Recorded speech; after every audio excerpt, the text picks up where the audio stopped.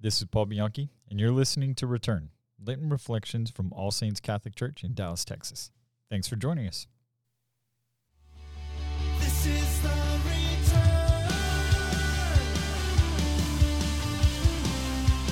Running back to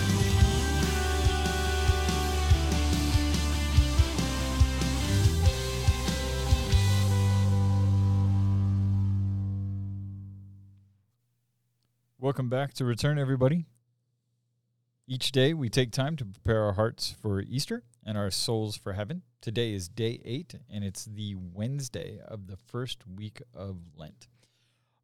Be sure to go ahead and subscribe on your podcast platform or however you're listening today so you don't miss any of our daily episodes. Please like and share all the things that we're doing here. We want this to be a time for all of us to be preparing ourselves for Easter.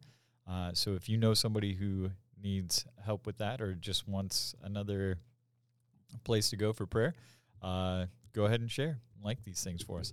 I want to dive right in today. So congratulations, you've made it a week into whatever your Lenten promises were. And for some of us, that's probably gone really well. And for others like myself, you may have already tripped up. I always like to tell the story. The first year, so I am a convert to Catholicism. I started going to church when I was 18. Started working for the church about 6 months after the first time I'd ever walked in, which is kind of a crazy story. But I do remember the first year after I had been baptized. I was super excited to start the Lenten experience, and there was this young lady who used to sell tamales and taquitos right outside of this building that I was working at. I had a part-time job at a warehouse down in Houston, and she would come by, and I remember it was my very first Lent. I had bought a dozen tamales or whatever it was, and I had eaten like 9 or 10 of them. Sorry, gluttony is kind of my go-to thing. I hate to admit, but as I'm eating one of them, it was like the very last one. I was taking a bite out of it, or like maybe number 10 out of 12. I was taking a bite out of it, and I realized I was eating meat on a Friday, the first Friday of Lent, and I automatically just felt defeated. I felt so broken and like, oh man, I couldn't even make it my very first try at this whole Lenten thing, and I couldn't do it. And here we are, we're a week into Lent, all these years later, and I still struggle with some of these things. Better about the meat on Fridays, but definitely other places where I still need to grow. And then I look at the readings today. I reflect on this first reading from Jonah, and it says, "The word of the Lord came to Jonah a second time."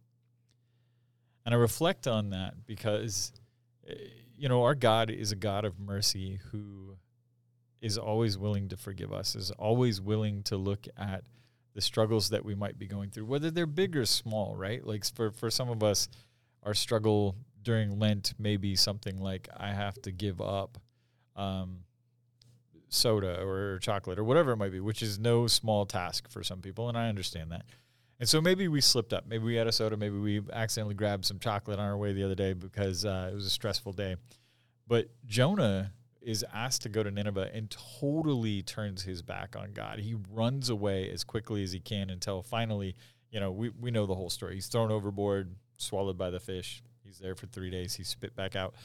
But this is where God says a second time to go and do this. And Nineveh at the time was considered to be one of the absolute worst places you could possibly go and be, especially if you were someone who believed in the one true God. There are stories of Nineveh being, the throne being built on the bones of those who had been conquered before them. And so Jonah goes because God gives him a second chance, and when he gets that second chance, he follows through with what God is asking him. And so during this Lenten season, God has asked us the church asks us to give something up and to try to do something to grow in our relationship with Christ, with God. whether we're giving something up or something that we're trying to do. And maybe we've faltered. Maybe we've fallen somewhere along the way.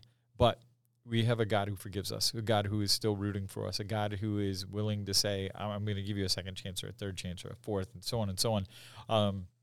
Because really the ultimate thing that God wants is for us to be pursuing a relationship with him.